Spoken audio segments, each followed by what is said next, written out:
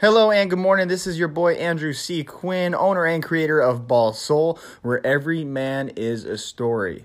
And today's topic is being a savior almost cost me my marriage. Sit back, relax, and enjoy the show.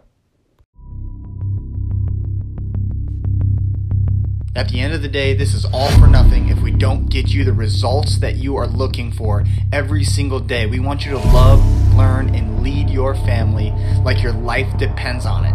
Expansion every single day is the game. Let's get started.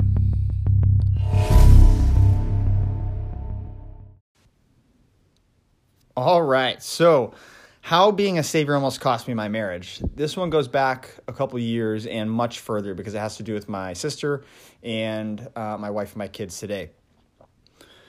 So, little backstory. My sister has been, ever since our parents died, I don't know, 5, 6, 7, 8, both of our parents died roughly about 9 years ago, and they died a couple years apart. Long story short, I wasn't very close to my mom, super close to my dad, and then my sister just kind of lived off and on, living on the streets, living by herself, had two girls really young. And she's always kind of been,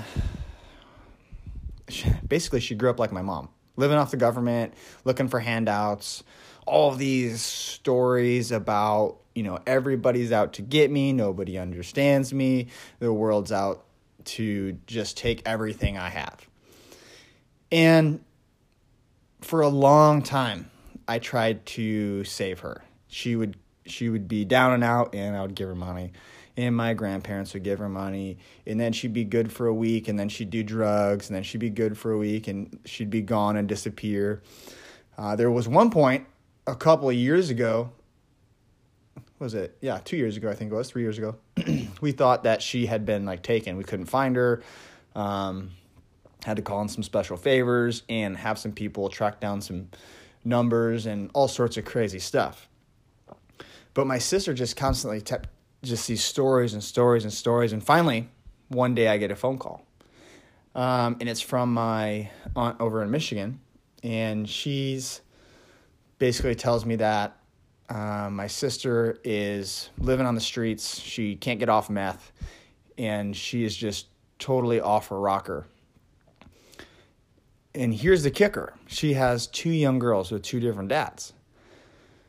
So my immediate reaction, and after I talked to my wife, of course, was to go save my niece, which is the right thing to do. I talked to Ashley, my wife, and we decided, hey, we're going to raise my niece.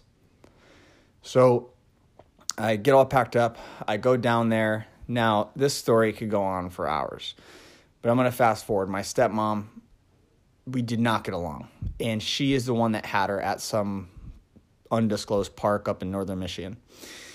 And I show up. I'm like, okay, we're going to do this. I'm going to go there. I talked to CPS, and they were on board, told me what I had to do. Basically, I was the closest relative, and I could do this. So I went to this park, showed up after not seeing her for years, not really knowing my niece. She's 11 at the time.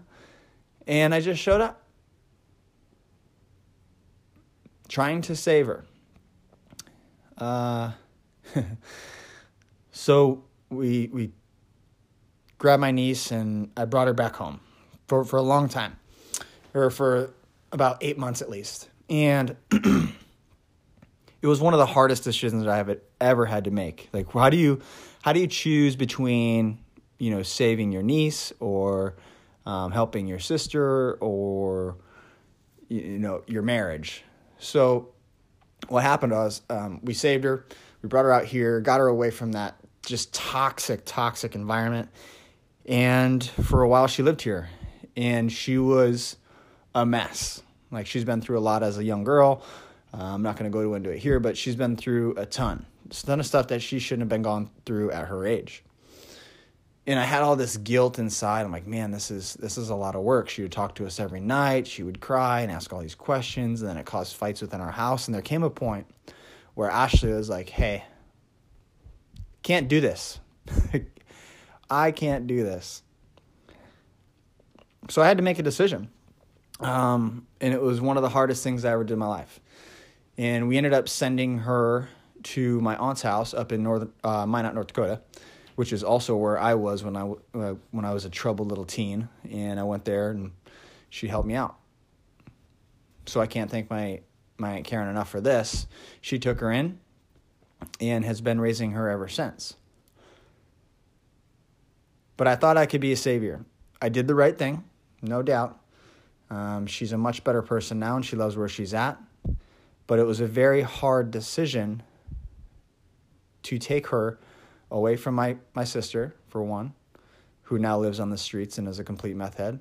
Can't find her. She talks to me only when she needs something. So I understand. Like, it's hard to let go. It's hard to just let somebody go and have them be a family member and not know what's going to happen. But there comes a point where you have to let that go. So the upside of this story is, it's my niece is doing great. She's I think she's in the private school now. She lives where she's at, and everything is good. But it almost destroyed Ashley and I's relationship in the process. And not to mention, we threw an older child on top of our oldest, which they fought, I would say like brother and sister, but it was more like rival gangs. It was so bad. So, yes, it almost destroyed our marriage. Yes, we did the right thing, and it was a very hard decision. But who or what are you trying to save that you need to let go? You know, is it an employee? Is it a toxic employee? Is it a relationship that you really just doesn't serve you at all? Is it some sort of an addiction or food? I don't know. What are you trying to save, and what do you need to let go? What are you trying to save, and what do you need to let go? And what can you do today to cut those ties? They're not all, they don't always have to be as emotional as my experience here. There's plenty of times where I've had to cut ties with friends or, relationships or something. And it's not always as deep and emotional as what I experienced here. But I wanted to share with you that those stories are out there, right? Everybody's full of stories. That's what this whole podcast is about, is trying to bring those stories up, bring those feelings, and bring the truth out of yourself and be honest with you, because you're the most important person. Like, without you being happy first, you can't truly make others happy. You have to love yourself and what's inside of you until you can project that onto others. So sometimes we have to do the hard thing and make those hard decisions and cut those ties with the people or things that we think really don't serve us right now. Because we need to make sure that you're taken care of so you can serve those that mean the most to you.